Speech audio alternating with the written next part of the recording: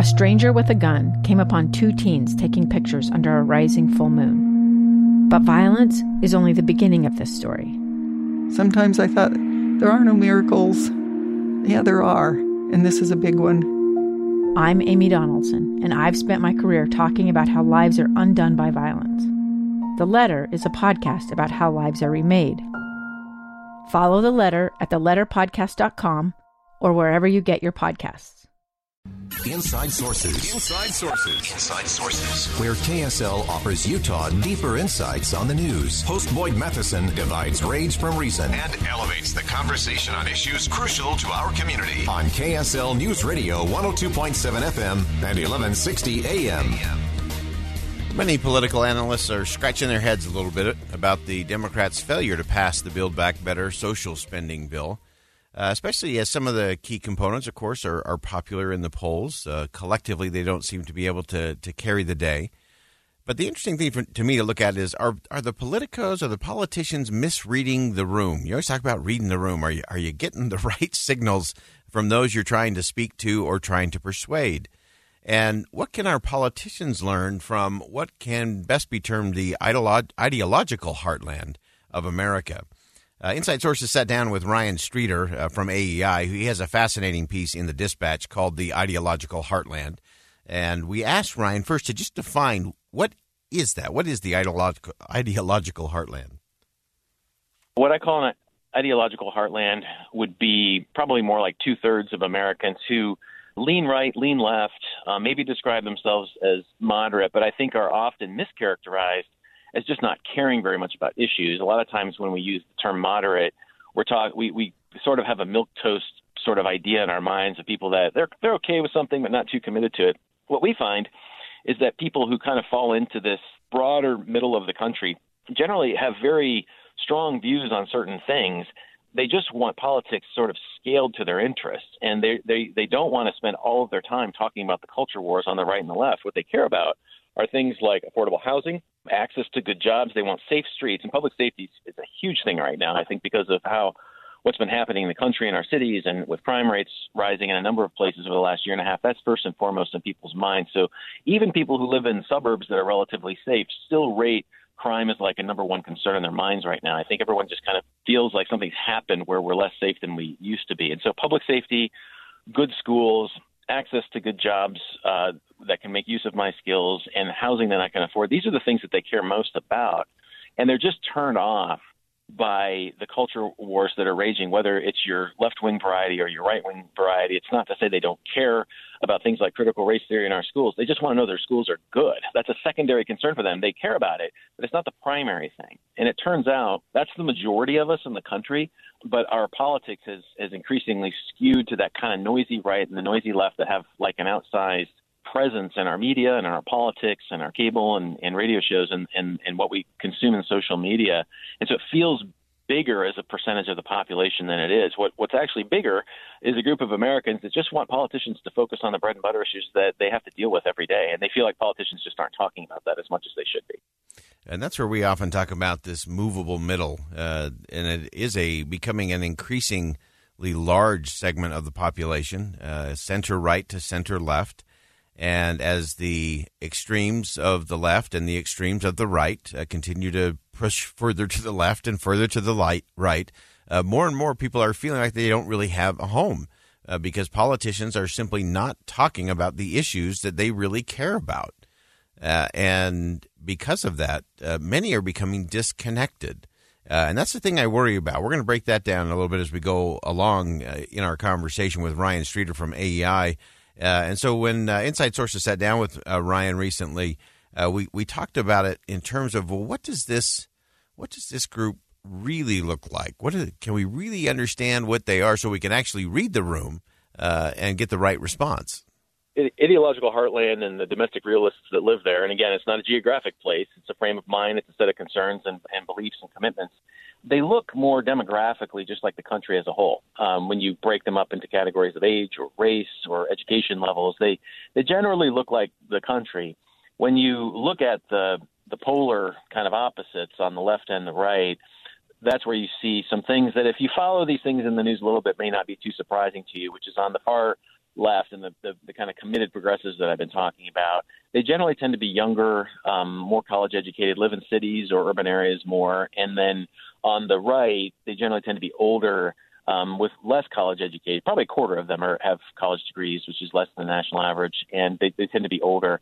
Both groups tend to be pretty white, I would say. The concerns and the culture war seem to be driven very much by kind of college-educated people who happen to be white, but especially on the left. But you're seeing that also on the right as well. Again, that was our conversation from last week with Ryan Streeter from AEI. And as we look at that, as we look at this ideological heartland, to me, it's the great opportunity for someone to lead.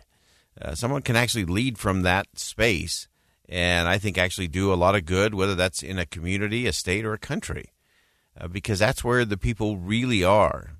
And while we do spend an enormous amount of time with the political battles of the noisy right and the noisy left, or the extreme left and the extreme right, however you want to frame them or call them, that's where the attention goes. That's where the dollars are flowing. And you have so many of these people who are in the ideological heartland who are so busy trying to create their version of the American dream, that they're out there working their jobs, they're raising their families, they're involved in their communities, and they're becoming more and more disconnected from the political process because, one, it is exhausting to them. Two, nobody's talking about the issues that they actually care about. So why engage? Why invest time and effort and emotion into all of that? Because no one's talking about the issues that are most important to them anyway. And so they do feel, interestingly, in the ideological heartland, that they don't really have a land. They sort of are a people without a country at the moment because of what we've allowed the extremes to do, because of social media and 24/7 cable news coverage that really gets elected officials and rewards them for extreme behavior. That is not how it's supposed to be done. We're supposed to have a different kind of conversation. We should be able to have a different kind of conversation in this country. And I love what Ryan Streeter did. So Ryan Streeter's piece is in The Dispatch, thedispatch.com, our good friends over there. He's a senior fellow and director of domestic policy studies at the American Enterprise Institute. And I love the way he framed this. He said, this is not a place you can find on a map, but it is where most Americans live. So you have to kind of remove or be removed from the extremists of either end, and that's where you find it. And the big challenge, I think, for the country is who will lead to that space? Will someone lead to that space? Do we have leaders, a set of leaders, a singular leader, who can actually call the country to a different place? And will the country know how to respond? One of the things that I think has been a byproduct of social media and our own social media bubbles is that we've actually lost our ability to recognize and respond to true principles. We've been talking about it all day today. Obviously, we know we've got the January 6th anniversary coming up. We know that still over 60% of Republicans don't think that Joe Biden won the election fair and square. And so everyone can rant and rave and say, you know, how crazy, how horrible, how awful is that? And then you can go back to 2016, and just about the same number of Democrats believed that Donald Trump did not win the election, that Hillary Clinton actually won the election. And so now we've got this massive distrust coming from both sides of the political spectrum. And if you lose that trust, then we have a whole additional set of issues.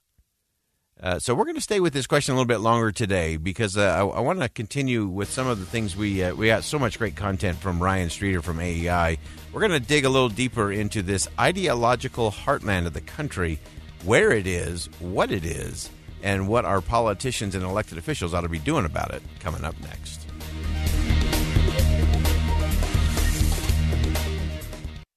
Inside Sources. So how are the progressives changing? How are conservatives changing? And are they changing at all? And how can the politicians and elected officials drown out the noise from the extremes so we can actually have a conversation about principles and about better policies? So we're going to continue with Inside Sources conversation with Ryan Streeter from AEI, a really powerful piece on thedispatch.com. And we talked about what progressive priorities are now. And listen closely. It may surprise you. We looked at a couple of large national surveys that we do at the American Enterprise Institute, where we try to go beyond just the typical political polling that people are used to hearing, everything kind of filtered through a political lens, and understand how people are doing at the community level, all kinds of things about their lives, where they live, how connected they are to their communities. And we also ask them about their political commitments. So we have a lot of data that we can look at to try to understand kind of how people are thinking about things. And one thing that we've found, and what I wrote about, is on issues of symbolic importance to what I call committed progressives. And these would be people that in surveys say that they are very, very liberal, when you ask them to kind of characterize their politics. And we have very, very liberal people. We have very, very conservative people. Together, they make up about a quarter of the population. They're loud and they command a lot of attention, but they are actually a minority among us. And on the left, you find these issues of symbolic importance like renaming statues, changing the names of things based on, an understanding of racism in the past. Those are very, very important to people on the left. Right now, of more importance to them than traditional things that we typically associate with progressives, like affirmative action or increasing affordable housing for low-income people. Those latter issues are still important to them, but when you measure intensity, you ask people how strongly they feel about something.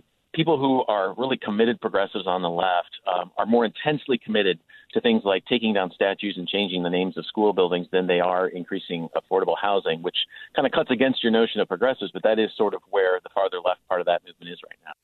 So that's really interesting to me that the far left is getting really symbolic kinds of things out of the way in terms of street names and statues and names of schools, and are not nearly as intense in their focus. That's the important word there, intense. The intensity for things like affordable housing is not there the way it has been in the past, things that really defined the progressive wing of the party for so long.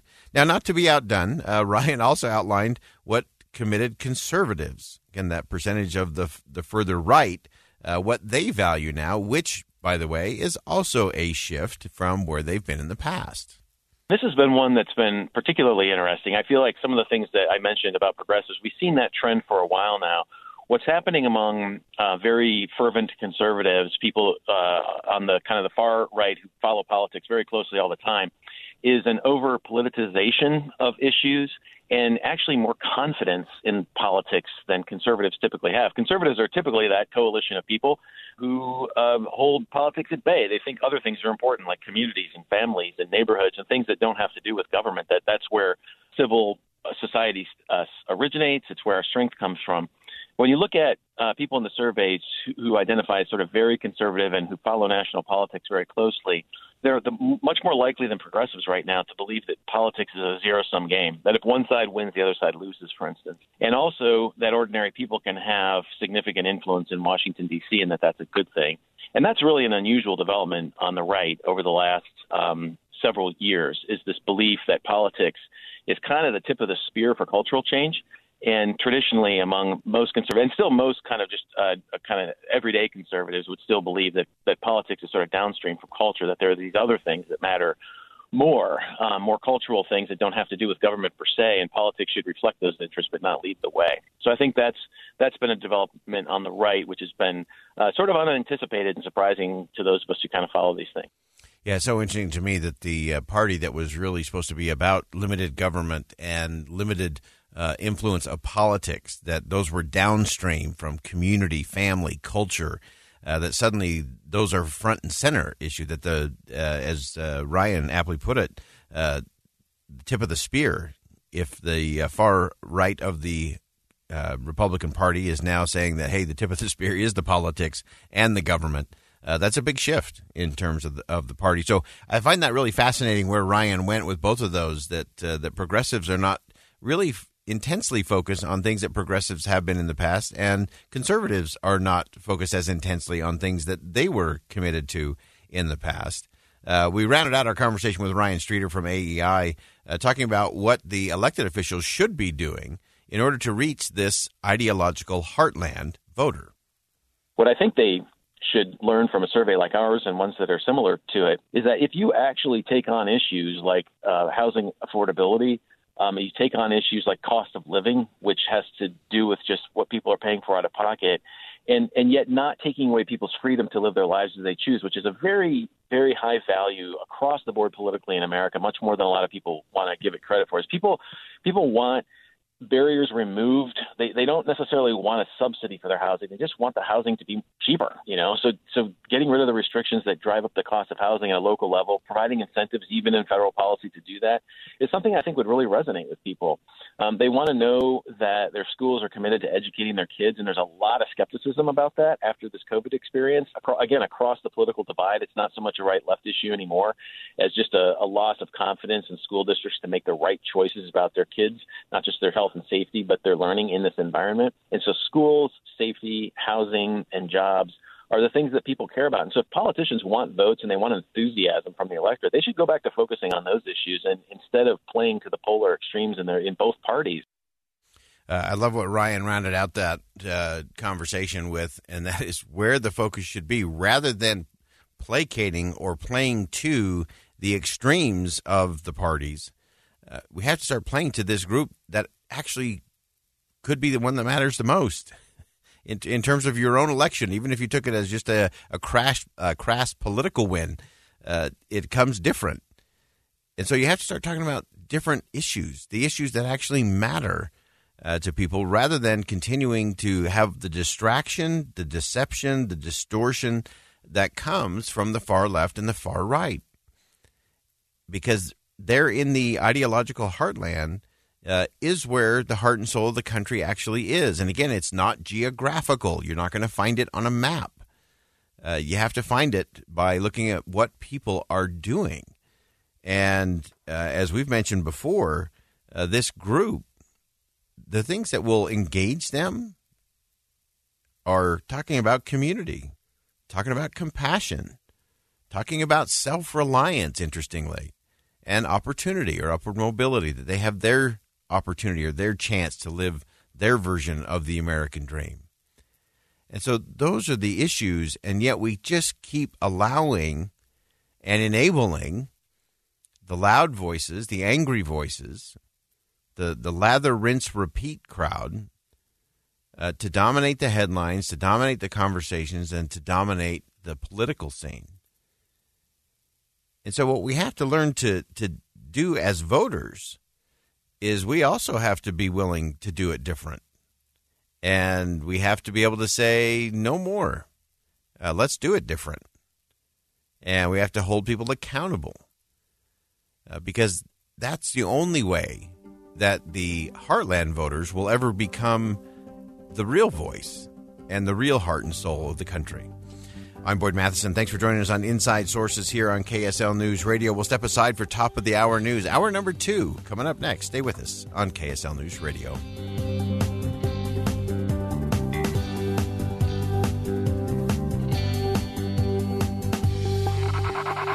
Live breaking news. Now on the mobile app for KSL News Radio. Sponsored by Any Hour Services. Listen at home or anywhere you go. KSL FM Midvale. KSL Salt Lake City. This is Utah's news station. 2 years ago, Americans watched in horror as a crisis unfolded at the Kabul airport. She was tear-gassed and beaten. Images of thousands desperate to escape Taliban oppression filled our news feeds. More than 80,000 Afghans made it to America. But the story didn't end there. It was very cold. There was no power, no heat. Who would help our newest neighbors? I'm Andrea Smartin. In Stranger Becomes Neighbor, you'll hear the stories of some remarkable refugees who left their homes and their dreams behind, only to start over from zero. Their only possession was 3 blankets. And you'll meet Americans who stepped up to help them. You want me to come when you deliver your baby. What can one person do? in the face of an international disaster decades in the making. That's Stranger Becomes Neighbor. Find us at kslpodcast.com. Follow us on Apple Podcasts or anywhere else you listen.